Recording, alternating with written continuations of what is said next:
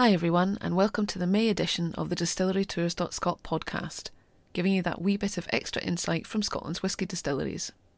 My name's Nikki Simpson, and in this episode I spoke to Gordon Dallas, Whisky Experiential Ambassador at the Glengoyne Distillery.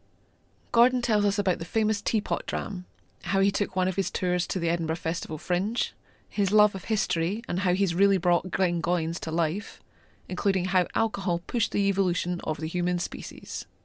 This episode was recorded in April 2021, when the world had been social distancing for just over a year to stop the spread of COVID-19.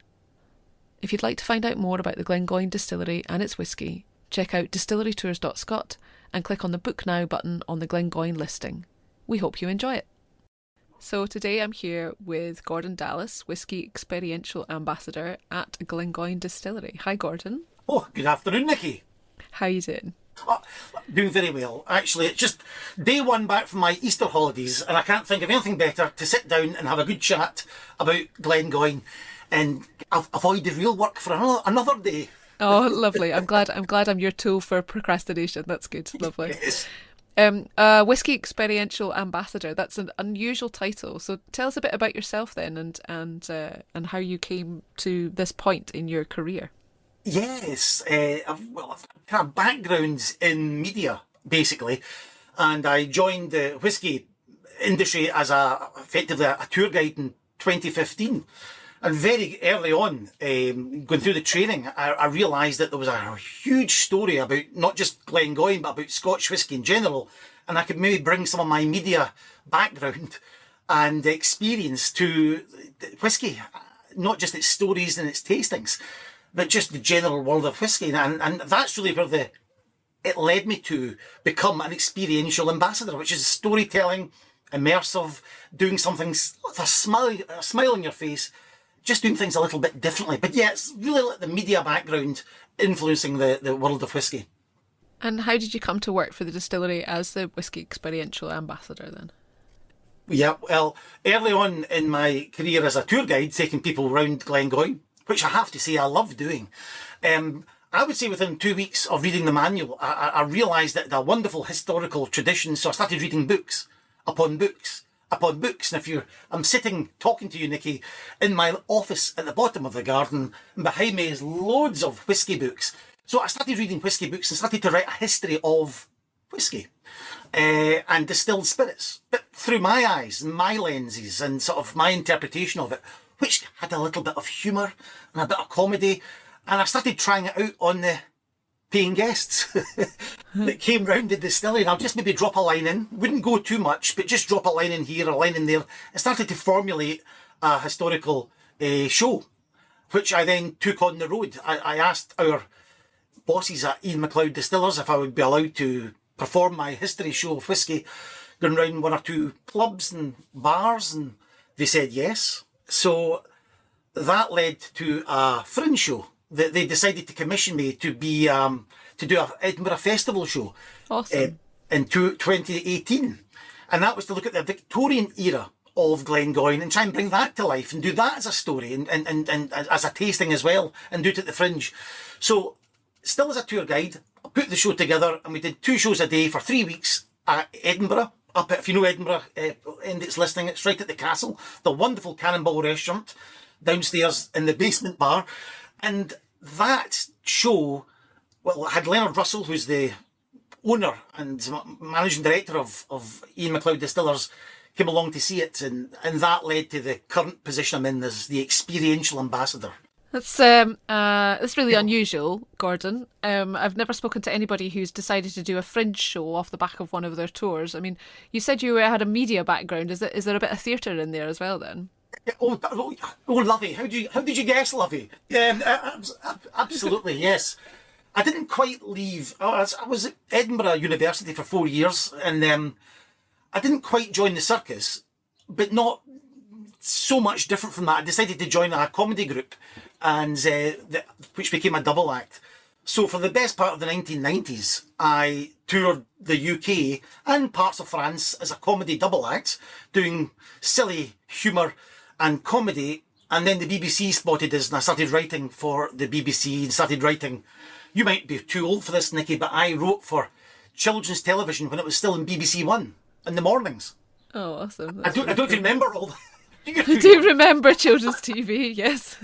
So it was lovely because it was a network show. So you're writing for the UK, and that was very well paid. So, and then from there, is that the days of going live and things like that? It was just after going live. There was one called Fully Booked, and I just joined the end of that programme, and I actually wrote for one called FBI, which featured Vernon Kay and I remember Vernon. Keith Duffy from Boyzone. Amazing. And they had various people from EastEnders would turn up, and Matthew Kelly, Graham Norton.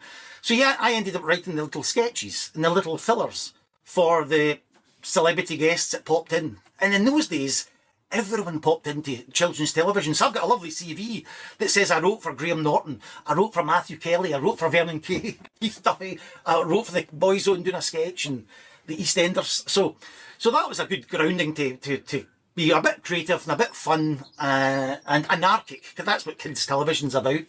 So that, led me so far. And then I had a radio programme on an independent radio station, because I quite like my sport.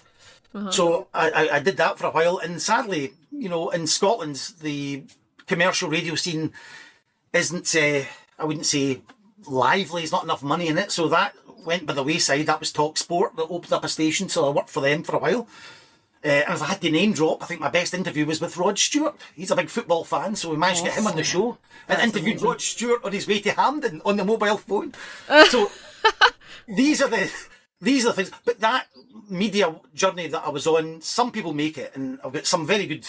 Well, I'm not as friendly with them now, but I was relatively friendly with David Walliams. I remember going for a drink with David Walliams on his Little Britain tour when it came to Glasgow. And people like Mackenzie Crook went on to become very successful with The Office and Pirates of the Caribbean. Yep. I think I shared a stage with Sacha Baron Cohen down in London. We did a big sketch show in London, Talk of London, and it was all these famous celebs, and I was there as well. But for every one person that makes it, there's 100 of us, 1,000 of us that don't make it, Nikki. So my sort of media journey, that sort of journey, just fizzled out a little bit, and whiskey found me.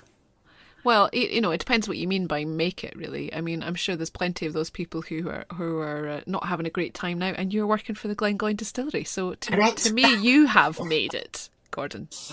That's brilliant. I know, fantastic. That's a great. You're absolutely right, because it's a very difficult world, and not many people maintain a career at the high end of showbiz. But when they hear that I'm lucky enough to travel to Stockholm or to Finland and down to the southern part of Spain to see the casket and built, or doing whiskey shows in The Hague or Germany, and it's all on the company credit card.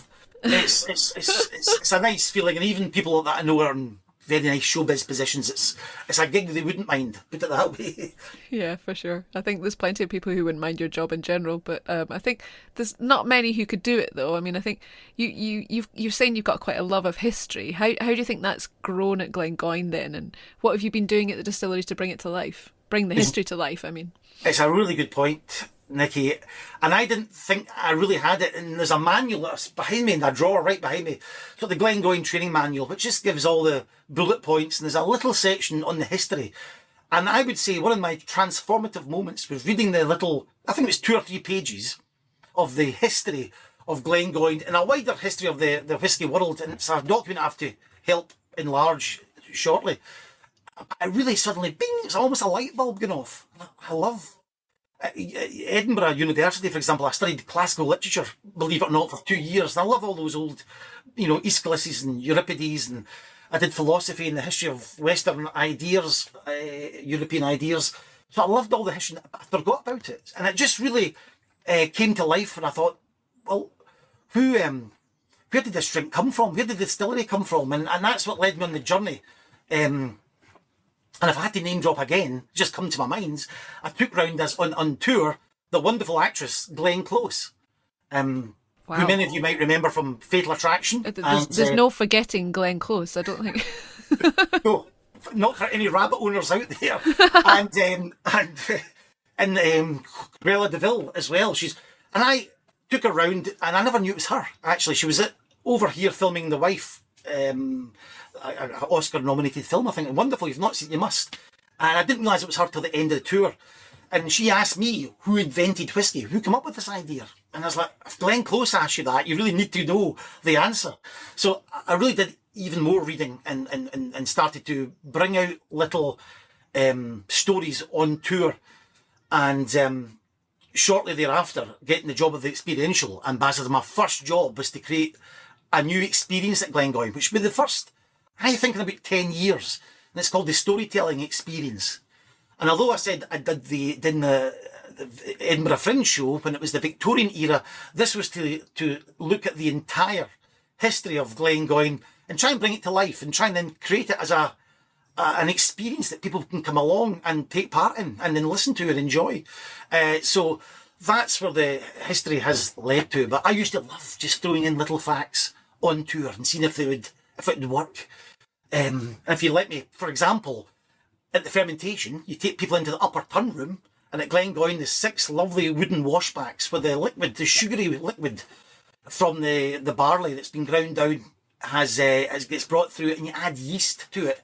And I would just love doing the little history of yeast and see if that was of interest to people. And if it wasn't, I would not use it in the talks. And if it did get a bit of interest, I would put it in. So. Like a stand-up comedy show, just putting in the bits and trying it out on your audience each time. I'm interested in the history of yeast. Go on, tell me. You might be the only... No, you're not. But no. Yeah, you would say, yeast, you would say that water and barley were like the Lennon and McCartney of whiskey. They're the big stars. Yeast is kind of the Ringo Starr of the show. Nobody really thinks about Ringo when you think the Beatles. It's all about Lennon, McCartney, water and barley. But yeast is so interesting, and it's been making alcohol since before humans were on the planet. But we never knew it existed. And in 1803, the Institut de France issued a proclamation for anyone in the scientific community to explain what was going on with fermentation. They knew it occurred, they could make it happen, but they didn't know why or how it was working.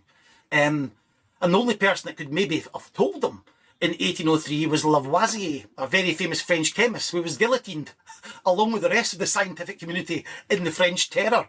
So it took until the mid-1850s for Louis Pasteur to realise that there are actually little microorganisms that feed on sugar and kick out ethanol and alcohol. And really, so the knowledge of yeast has only been here since the 1850s, 1860s. So that when do the monks come in? That was before then, wasn't it? That's right. The monks come in well before Pasteur and fermentation. So the monks really, I love all this. What I really gets excited about history is I love the transmission of knowledge. Where did knowledge come from? Even this morning, I was just reading about the first mobile phone. I think it was our smartphone, 1994. Look at our smartphones now in 2021. Within less than 30 years, the technology has boomed. And it was the same in sort of medieval Europe. The technology of distillation had sort of come out of ancient Greece and Rome and Mesopotamia, and was picked up by the Arabs of the Islamic Golden Age, the 7th, the 8th, the 9th century AD. And they really took the technology and perfected it. They put a worm tub onto these stills, these alembics, to make the condensation process even more effective. And it was these monks that you mentioned, these European monks coming from the West, interacting with the Moors and of Spain and the Muslims in Salerno and these medical cities like Syracuse and Sicily that picked up the knowledge and brought it back to Scotland, to Ireland. And eventually these monks wouldn't put grapes to make spirit brandy. They would eventually put beer into these stills, and that would produce the clear spirit that we now put into barrels and mature it and call it whiskey. So, but were they using yeast though? Natural yeast, yes. They were using natural yeast, and actually, if you even take it further back, there's a beer that has been recreated called a mastication beer, and in the early civilizations of Central America, the locals would chew berries and I was mash about up to say that in doesn't your sound mouth. quite as delicious as it could be. No, but by chewing the berries and putting the grains, it wasn't so much grains in Central America, it was more berries and grapes. They would chew them in the mouth first, then spit them into vats. And that's how they worked out that you'd get alcohol, because the yeast in your mouth would create the fermentation. So we have known about fermentation, but just couldn't scientifically explain it until Louis Pasteur. But it is amazing, and I'm still reading about it. The transmission of knowledge from the east to the west. It's really quite something. And even when I went on holiday 2 years ago, when we still could have holidays, I went to Palma, Mallorca. I said to my family, we were living out with Palma, I said, how would you like to go to a day trip to Palma? And they're all quite keen. What they didn't know, I was trying to find a 13th century alchemist who was one of the pioneers of distillation, called Raymond Lull, Lull, and there was a statue of him somewhere in Palma. So my mission wasn't to go and get ice creams, and it was to find the statue of Raymond Lull, which I did. If you know Palma, Mallorca, it's just opposite the marina in the middle of a roundabout. So I had to cross 2 lanes of road and get my wife to take a photograph of me, waving, saying, here he is, it's Raymond Lull. Anyway, that's what some people would start turning off now. But if you like that sort of stuff, these are the pioneers that grasped the separation of liquids through vaporization. And that's where we can really chart the modern story of Scotch whisky. Amazing. Well, I mean, that's a bit about the mastication. I mean, that's just... They must have... I mean, going back that far, they must have thought it was, some kind of magic, I suppose. Yes. No? Yeah. Yes. Or I suppose if they're monks, then, something that's come from God, maybe, I suppose. Yeah, well, the natural phenomenon, there was animals getting drunk on berries that fall from trees naturally, and it would ferment and turn into alcohol. So our early ancestors obviously saw this, and it didn't take long for them to recreate what happened in nature. And I think one of the first substances that had its genome sequenced was barley and grains. It's quite a simple process, and I think we can, around about 8,000, 9,000 years BC, just after the second ice age, there was a big massive one, and it warmed up, then it got cold again, but about 8,000 years BC, there's evidence of domestication of cereals. They're now putting crops in the ground. And if, like me, you're thinking, why do you do that? Is it to eat, or is it to make crops that you can then chew down and make into alcohol?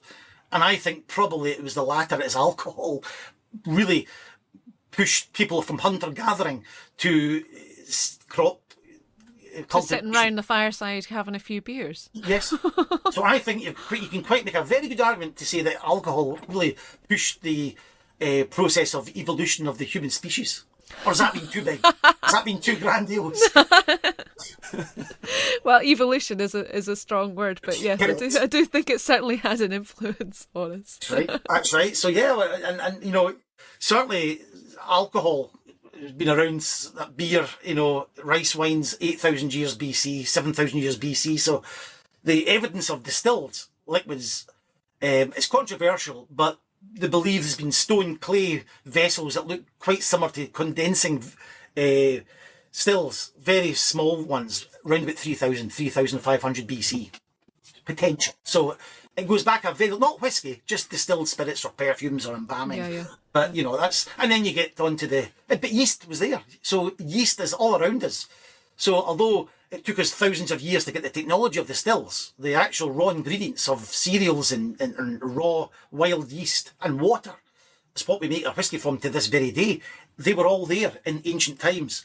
It's just that to make just didn't quite know what to do with it at that point. They're just experimenting for so long. Yeah. So that journey's wonderful. It's just trying to deliver that journey in a little bit more of a fun way and bring in other little avenues you can go up and have a bit of a laugh and talk about trips to Palma and bring in, So that's what I was doing to try and bring this to life. And then thankfully the company I work for thought there was a job in this. Well, I think it's so nice to hear a distillery embracing fun, It's nice to hear them embracing that. So tell us about the 5 different families that have owned the distillery then, and how have they affected the business, and how have they affected the whiskey as well? Well, it's a great question, and that's really at the heart of this storytelling experience. And that was a wonderful, almost day one was right, what we're dealing with. We know it starts at 1833.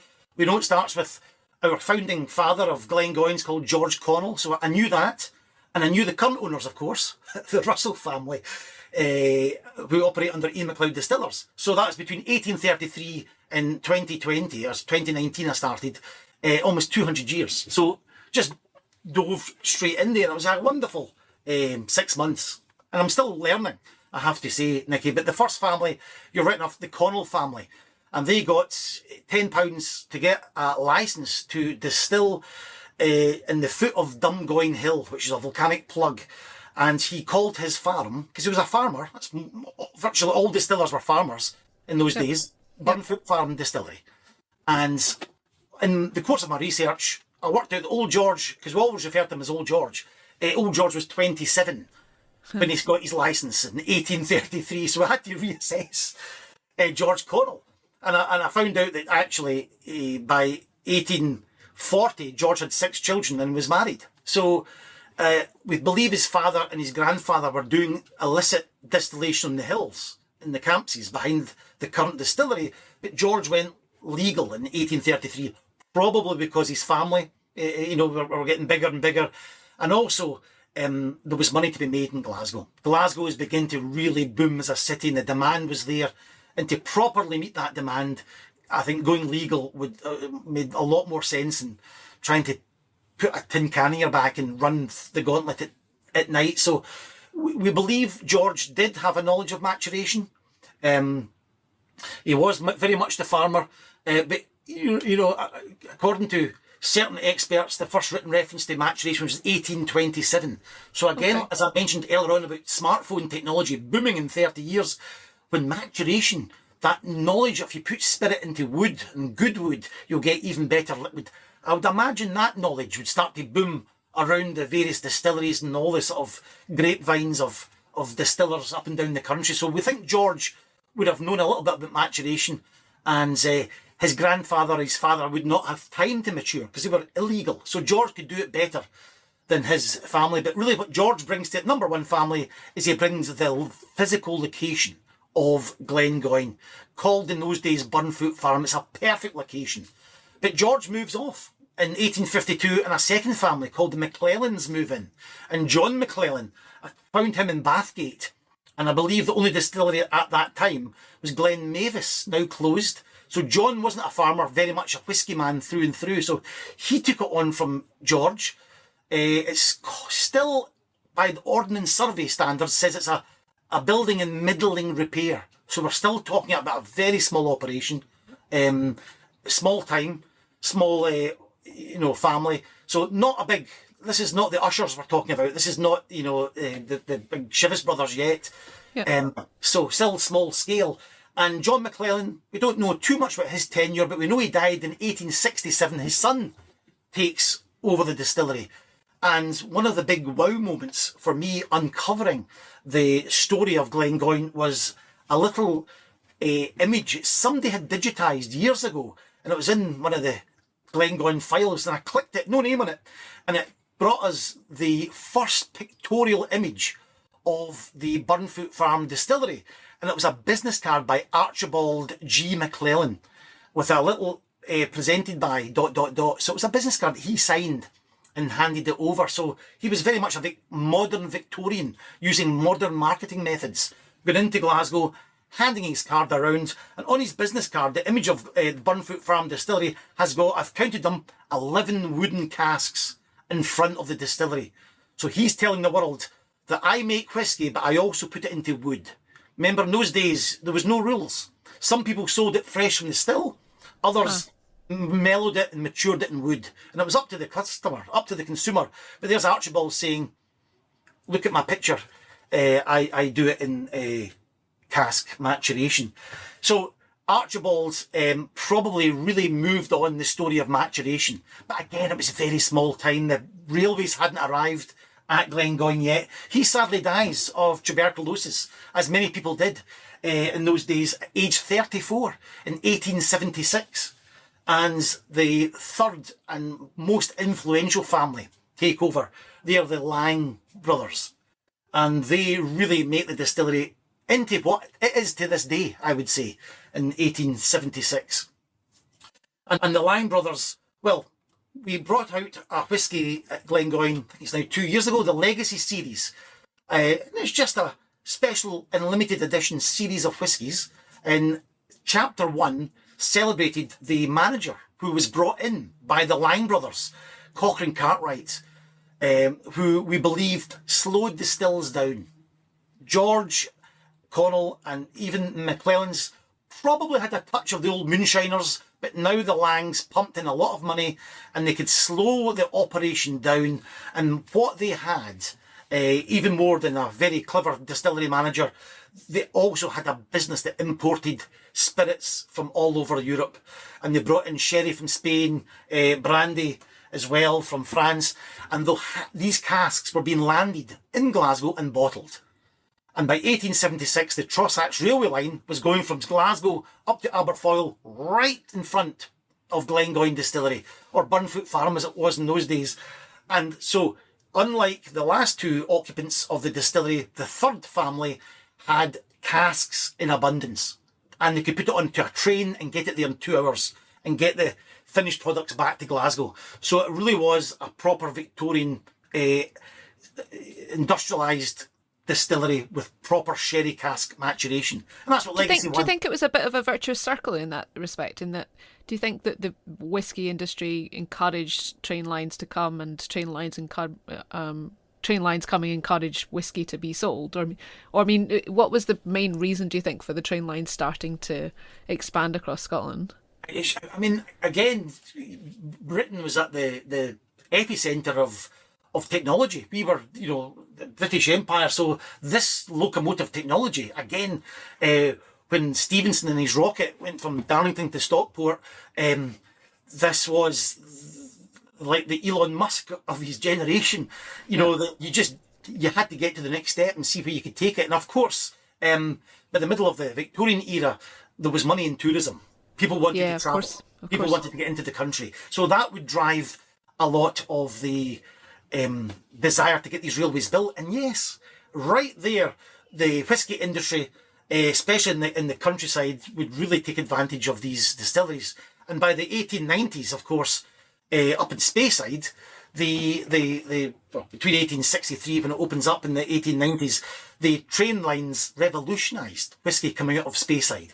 Because coal was cheaper to get in. So overnight, the Speyside distilleries stopped being smoky. You didn't need to cut peat and burn the peat under the barley to dry it. You could bring in coal quick. So Speyside, there's one example of how trains affected the whisky industry. Speyside whiskies were mostly all like Islay until the trains arrived. And then overnight, there was hardly smoke to be found up in Speyside. And at Glengoyne, I don't think the Langs would have touched the distillery. The Lang brothers' operation was in Glasgow. And if anyone's listening that knows Glasgow, they had a church in Oswald Street, which is between the Clyde and the big Radisson Blue Hotel. It's now an NCP car park. And there was a church I know there. exactly where you are. Do you know? And that was the Langs. They had a church.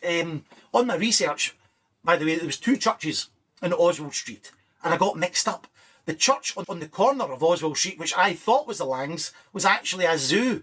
And there was a lion in the top floor. But that takes you down. Wow. It took a week to work that one out. And then, so the Langs would not have touched Glengoyne if it had been not connected to the railways. So yes, we owe, I think, our existence to the railway lines as much as the Speyside ones do. So the Lang brothers brought that maturation, brought slow distillation, and as I said, they brought a hotshot distillery manager, Cochrane Cartwright, that I've mentioned, and rumours never went away that Cochrane was the illegitimate son of the Lang brothers' father. Hugh Lang was the patriarch, and Hugh Lang owned a bar in the Broomielaw. He owned another couple of bars in Argyll Street and Buchanan Street, and we think there's a very good chance that he brought his illegitimate son to become the manager of Glengoyne and work alongside his half-brothers. But there's nothing written down. In those days, you would never write such things down. And a little postscript to the story of Cochrane Cartwright was sadly, on October 28th, 1899, Saturday afternoon, Cochrane Cartwright was found dead, floating in the Distillery Dam. And a mystery surrounds exactly whether it was suicide, whether the family that he believed he belonged to never admitted that he was their son, or whether he'd been drinking too much and accidentally toppled down into the dam. We do not know, but we do believe that his ghost still inhabits the manager's house. And there are one or two tour guides that do not like to go upstairs in the manager's house, which is where Cochrane lived, because one or two things that go bump in the night. So he is our ghost. And the Langs held on to the distillery till 1965, when finally the third generation of Langs did not have the deep pockets, in their words, to break America. In the 1960s, the money to be made from whisky really was not in this country. The big money was in the States, and the Langs did not have the money to break America. So they went to another family, and this is our fourth family. We're called the Robertson family. And the Robertson family at that time, they were down to 3 generations later. They had started also around about the same time as the Langs, Robertson and Baxters, in the late 1880s, early 1890s. 3 generations on, in the 1960s, there was 3 sisters left. And the Langs approached the 3 Robertson sisters to take over Glengoyne, which they did.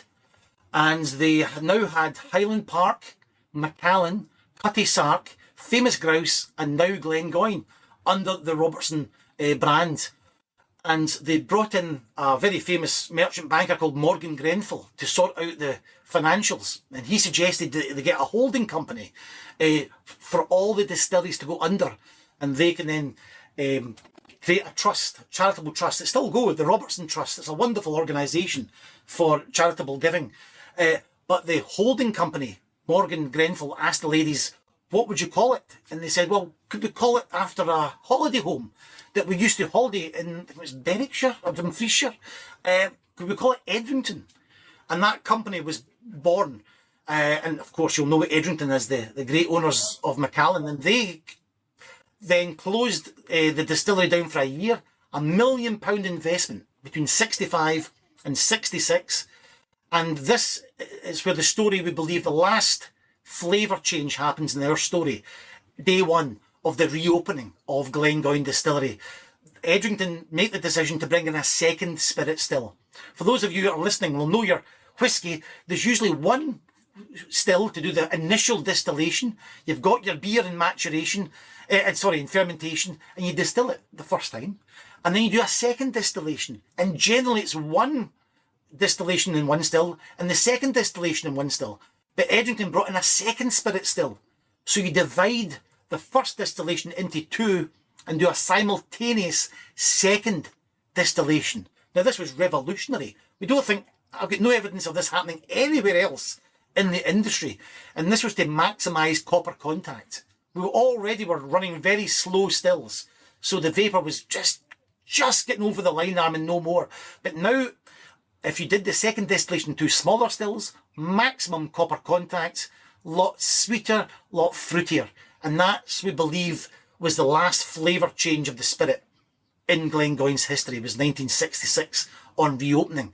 And the Edrington group held on to Glengoyne, and their biggest, I would think, their biggest contribution, and I've spoken to 1 or 2 people from Edrington, their biggest contribution, I think, to our story comes in the late 70s, early 80s, when the Consejo de Regulador de Jerez, which is easy for me to say, the governing body of Jerez and the sherry makers down in the Sherry Triangle, now decided that the sherry casks for over 100 years that had been sent from Spain to England and Scotland were now going to be forbidden. The transportation casks, as they were called, were now going to be stopped, and the Spanish would bottle sherry in Spain and then send the bottles to Britain, which meant there would be no casks getting sent to Britain. And as I said, even back in the Lang's days, they emptied the casks in Glasgow and sent the casks up to Glengoyne to be filled. That was not going to happen. What was the reasoning behind that? Why was it suddenly forbidden? I believe it had been sort of building up for a while. Firstly, it was to do with quality. The Spanish, just like we have in the modern Scottish whisky rules to this day, you're not allowed to take a barrel of whisky out of Scotland and bottle it abroad. That simply is forbidden because you cannot control its quality. And it was the same with the Spaniards in the late 70s, early 80s. They wanted to control the quality by making sure that the sherry created in the Jerez region is bottled in Jerez and then sent around the world. They can control the quality. And secondly, jobs for the locals. So that all conspired in the 1980s. If you remember, when tastes were changing, the consumer was moving to clear spirits, to vodkas and gins and I don't know what you were drinking, Nikki. Was it Malibu? And I was drinking...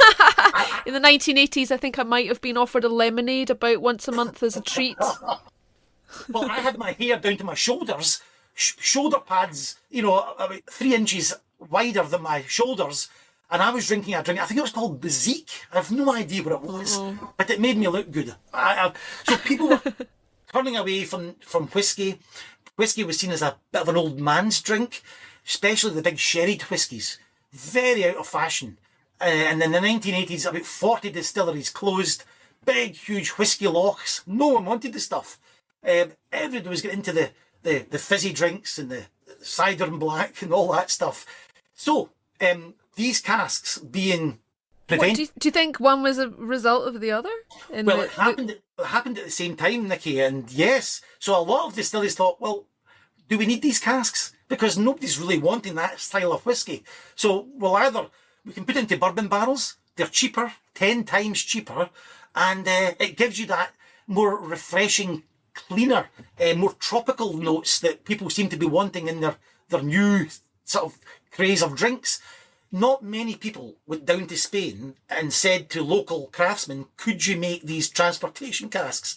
Because that's what our industry is built on. And Edrington, what they brought to the story is that they went down there in 1982 and then spoke to people like the Tavasa cooperage and said, could you make these transportation casks made of European oak, seasoned in sherry for about 2 years and sent to Scotland?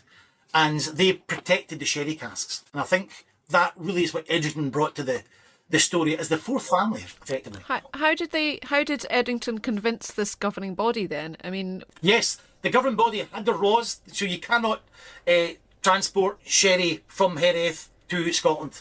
These are specifically... Oh, I see. So originally the cask used to come with the with the contents inside, and Correct. Edrington went to them and said, how about you empty the cask and just send us the cask, please? That would be great.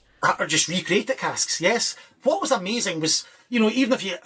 Why do we have sherry? Why this, obsession with sherry and casks? And very early on, and I love all that Christopher Columbus and Vasco da Gama and all these huge explorers and Magellan that circumnavigated the globe, 1522, and their liquid that was in these wooden barrels, it would change on these sea crossings. And people started to realise that maturation was a wonderful thing in casks, and just through process of elimination, if a barrel had held sherry, then it just made the liquid that we make in Scotland, it just brought it alive. And that's really why those transportation casks arriving in Britain, I think it was 1872 was the high point for sherry cask importation to the UK. So Britain was awash with empty sherry casks, and the Scottish whisky people just worked out these were wonderful for maturation. But when they stopped coming in the early 1980s, that was a bit of a disaster. So we had to have them made specially for us in Spain, and then have them seasoned in sherry. We don't own the sherry. It's in there for 2 years. Take it back out and then send us the empty cask that has been seasoned in sherry. And not many people went down that route of these casks being recreated. Most people decided just to get into bourbon, and I think at the moment 90% of the whisky being matured in Scotland right now is in bourbon barrels. It's wonderful. 98%, did you say? About 90%. 90% of all the sherry, I'm sure, of all the whiskey maturing, is in bourbon barrels. You're talking 10, 12% maturing in sherry casks. They are quite rare, these sherry casks. And I'm sure I can get the exact figure there, but Edrington... That's fascinating. So sherry must be something to really aspire to. Then I mean, if that's the Well, do people foresee it that way? Do people see it as a sherry cask being something special? Yeah, it's all to do with your own palate. Because we have a lovely whiskey here that I've got that's been matured in bourbon barrels, but it was just a different style of whiskey, and it depends what you like. And the whiskey that's matured in bourbon barrels, it's lovely. It is more refreshing, more front of palate. The sherry a bit richer, darker, and spicier. Your traditional Christmas cake. So it really is horses for courses, as they say. But that was a style that Glengoyne and, of course, Edrington were doing it on behalf of Macallan, really, because that is the Macallan signature, is the sherry cask maturation, and Glengoyne was part of that stable. So they really protected I'm surprised sherry as well. Sorry to interrupt you. I'm surprised No. as well what you were saying about they made a £1 million investment. What did you say that was 1964? Yes, 1965/6. 1965.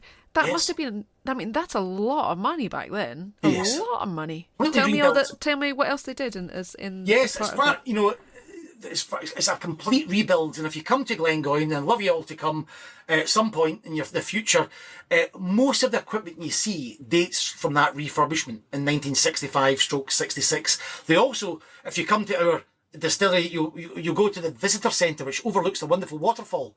It was built in 1965. The waterfall was built.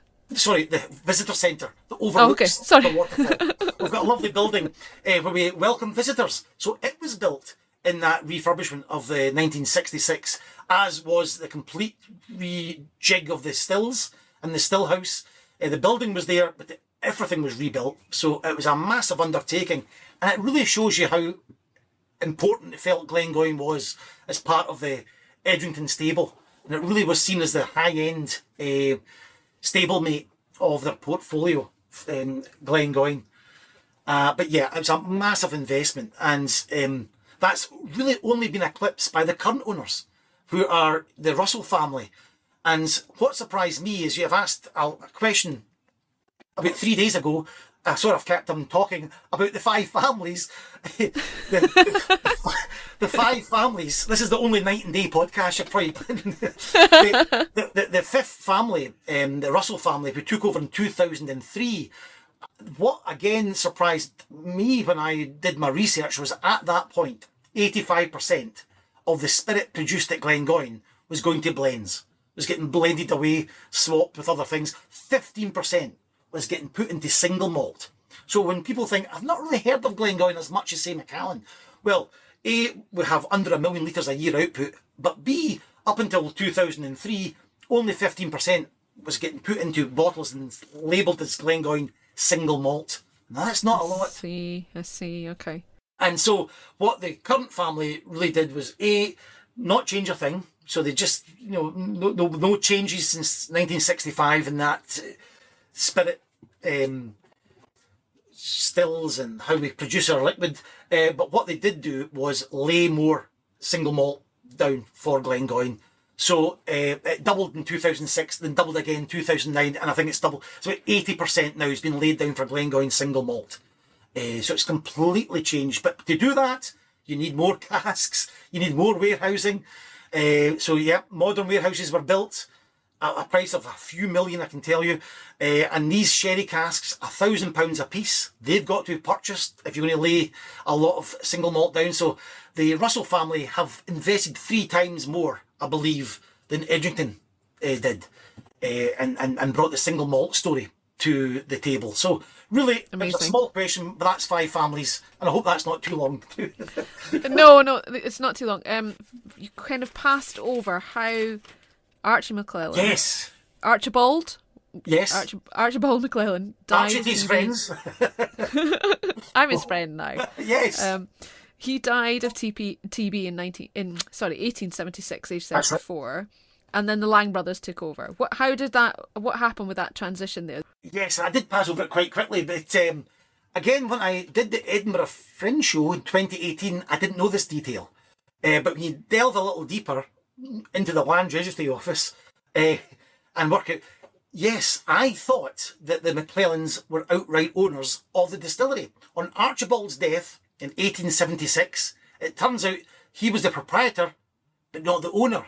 George Connell, the first owner, had kept the lease. I didn't realise that. I thought proprietor meant leaseholder. And no. So on Archibald's death, the lease should have reverted to George Connell, who could sell to the Langs. But for some reason, George Connell does not sell directly to the Langs. George Connell sells the distillery to Archibald McClelland's wife for the equivalent of something like £1,000 on the morning of, I think it's something like October the 16th, 1876. In the afternoon, she sells it to the Langs for over £5,000, which is about £250,000 in today's money. So Wow. we can't work out why George would do such a kind act to sell the distillery at about a quarter of its value to her, and she then made a huge profit on it, which is Just for wonderful. kindness, I guess, if she'd lost her husband when he was so Yes. young. Yes. Lovely. So whether George was a blood relative, I can't find that. Whether George just looked on them as family, or whether George was so grateful for what he'd done with the distillery and how he was being a modern Victorian and trying to do business cards and push his whiskey around. Maybe George saw him as a sort of father figure, because Archibald's father had died earlier, and George lived to about his 80, so he's quite a character, George Connell, by having taken a hit of about, to this equivalent money, he took a hit of about £300,000. Maybe he just made enough money already. Yeah. He did own a farm, and he ended up, for those that know Scotland, he ended up living in Drimmen, and his daughter owned the general hardware shop in Balfron. So he'd obviously made money, set his daughter up, and he was able to help out Archibald McClelland's widow, who had 2 sons. So it was a wonderful act of philanthropy on the behalf of George Connell. But it's a wonderful story. I couldn't believe it. He sells it to her in the morning. She sells it in the afternoon to the Langs. And what I did pass over was the Langs renamed the distillery Glengoyne, not Burnfoot. So the name Glengoyne only officially kicks in the early 20th century. It was called Glengoyne. Although some people think the clerk had made a spelling mistake.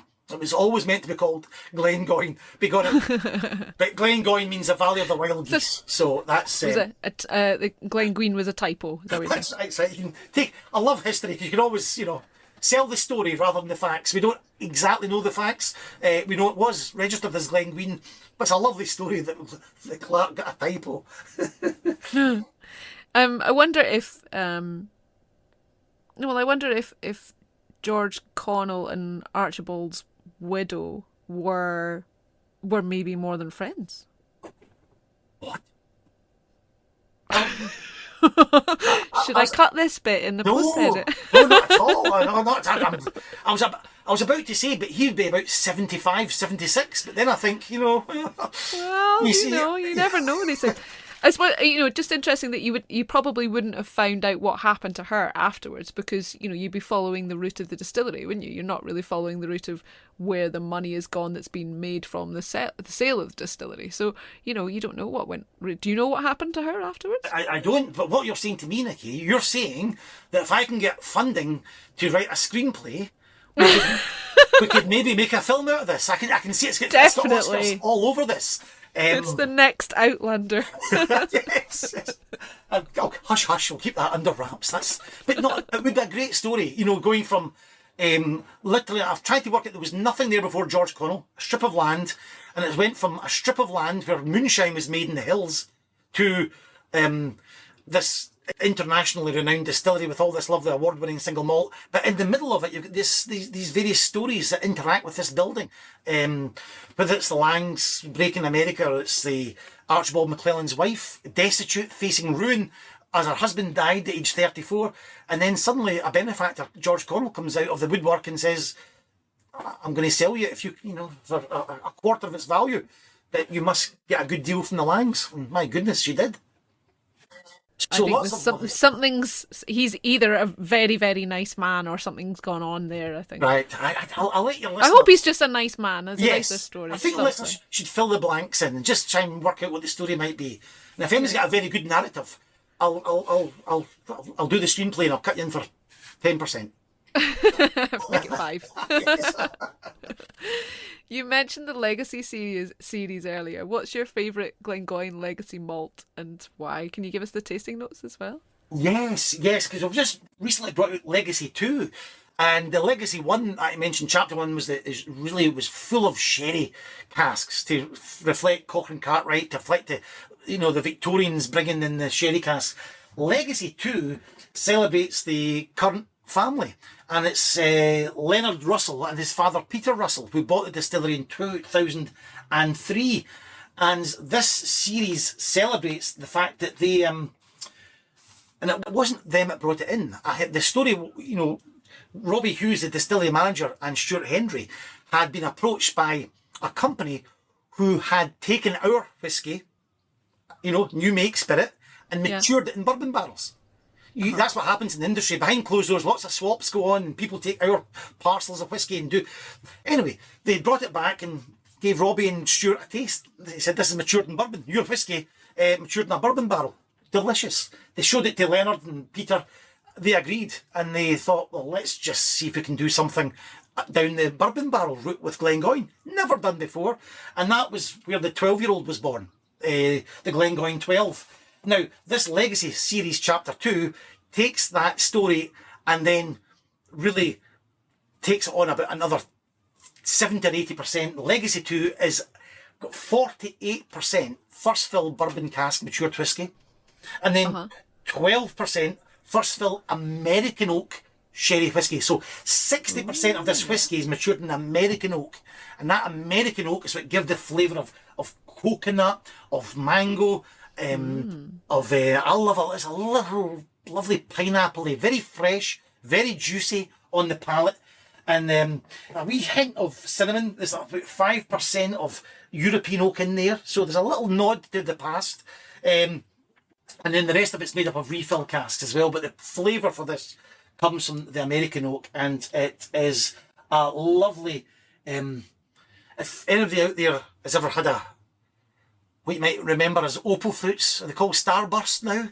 Remember the yellow ones? There'll always be opal fruits. That's right, there's sort of pineapples and that kind of peachy notes as well. Just maybe even a wee bit of a melon in there. So that really fresh, just thinking of itself in a lovely, beach looking out into the blue Mediterranean. This whiskey would be a lovely accompaniment to that vista. So it really celebrates the legacy of Peter Russell and the Russell family, who have maintained tradition but accepted and had a little go at bringing in bourbon barrel matured whiskey, which is blooming nice. So that has worked out very well for us, and those fans of Glengoyne, they might remember the 15.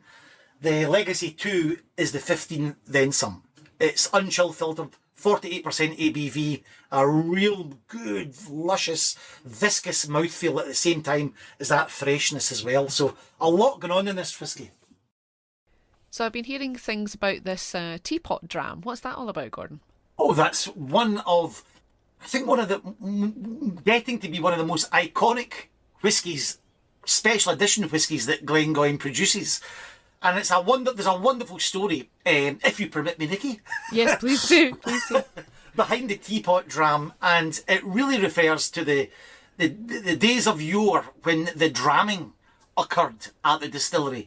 Now, those of you that don't know the dramming laws in the Scotch whisky industry, it really was a way of giving the workers free whisky. Basically, it was in return for them not pilfering it. So the thought was, if you give them whisky, they will not steal it. I think the first evidence of this goes back to the 1780s. So it's been on for a very, very long time. And at Glengoyne, it was 3 drams a day you got.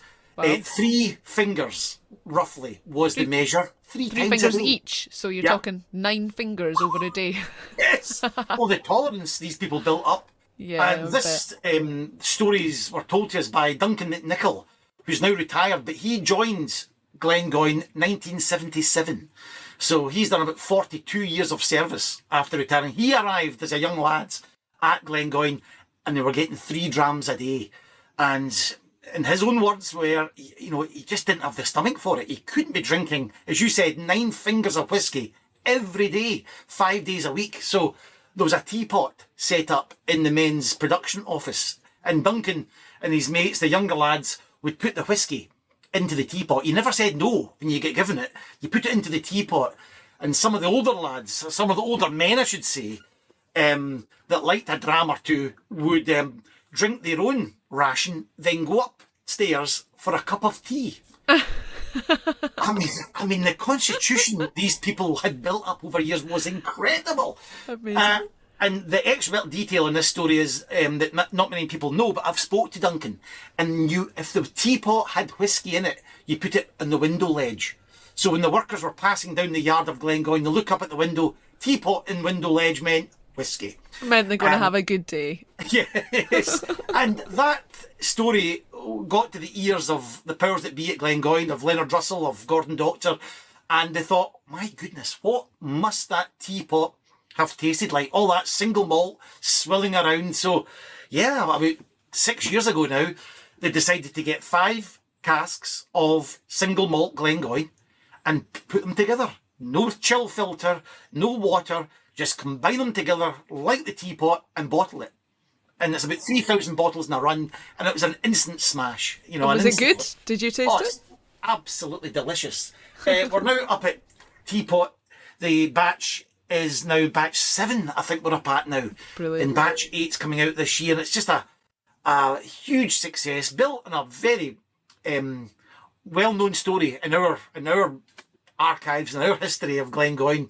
We've known all about it, but it's lovely to see just get a taste of what that teapot must have been like. And my goodness, Nikki, it's all sherry casks. Just think of, I think the last one was 3 European oak sherry casks, 2 American oak sherry casks combined together, and it's like your really big hit of treacle and molasses and brown sugar and lovely spicy warm cloves.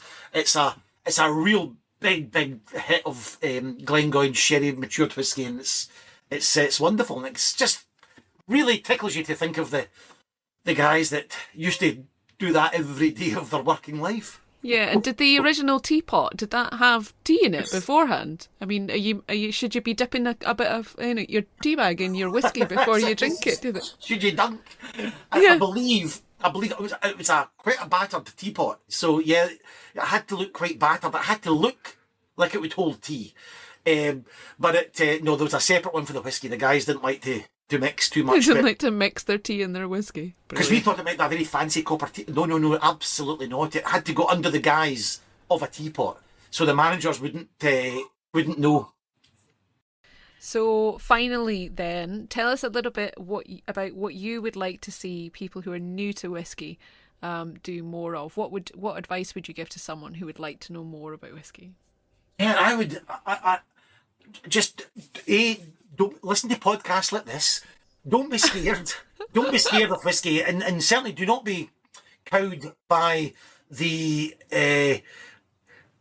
sort of the academia side of things, and that you must do this and you must. There's no rules. I would say just treat it like any other drink. Sometimes I think people come to it think you're going to offend the Scots if you put something in this whiskey. I must drink it neat. I think, approach whiskey with a smile, and if you want to add water to it, please add water to it. If you want to add some ginger ale or soda, please make it a long drink. In this weather, we're coming into summer, make it a lovely long drink and just enjoy it, and it's there to be enjoyed. And if you know your chemistry, if the whiskey's too stingy, it overrides your taste buds, and there's other little receptors kick in that does not give you the flavour. So the whiskey's got to be a level that you find palatable, and you don't need to think you have to drink it the way you think it should be drunk. Just enjoy whiskey any way you want to enjoy it. Thank you very much, Gordon. It was really nice to talk to you. Thanks for your time today. Not at all, Nikki. Thank you. If you've enjoyed hearing from Gordon and would like to experience his plethora of props that go along with his fantastic chat, we're delighted to say you can now book a tour or a tasting from the 17th of May or why not sign up for one of his online tastings? Visit DistilleryTours.scot and click on the Book Now button on the Glengoyne listing to book. DistilleryTours.scot has every whisky distillery visitor centre in one place. If you'd like to hear more from us, you can follow us on Facebook, Twitter or Instagram, or sign up for our distillery and whisky news monthly email to hear the podcast first at DistilleryTours.scot/sign up. We're taking a break on the podcast in June, but we'll be back in July when we'll be speaking to Callum Lawson, venue manager of the Scotch Malt Whisky Society at Bath Street in Glasgow. We look forward to seeing you then.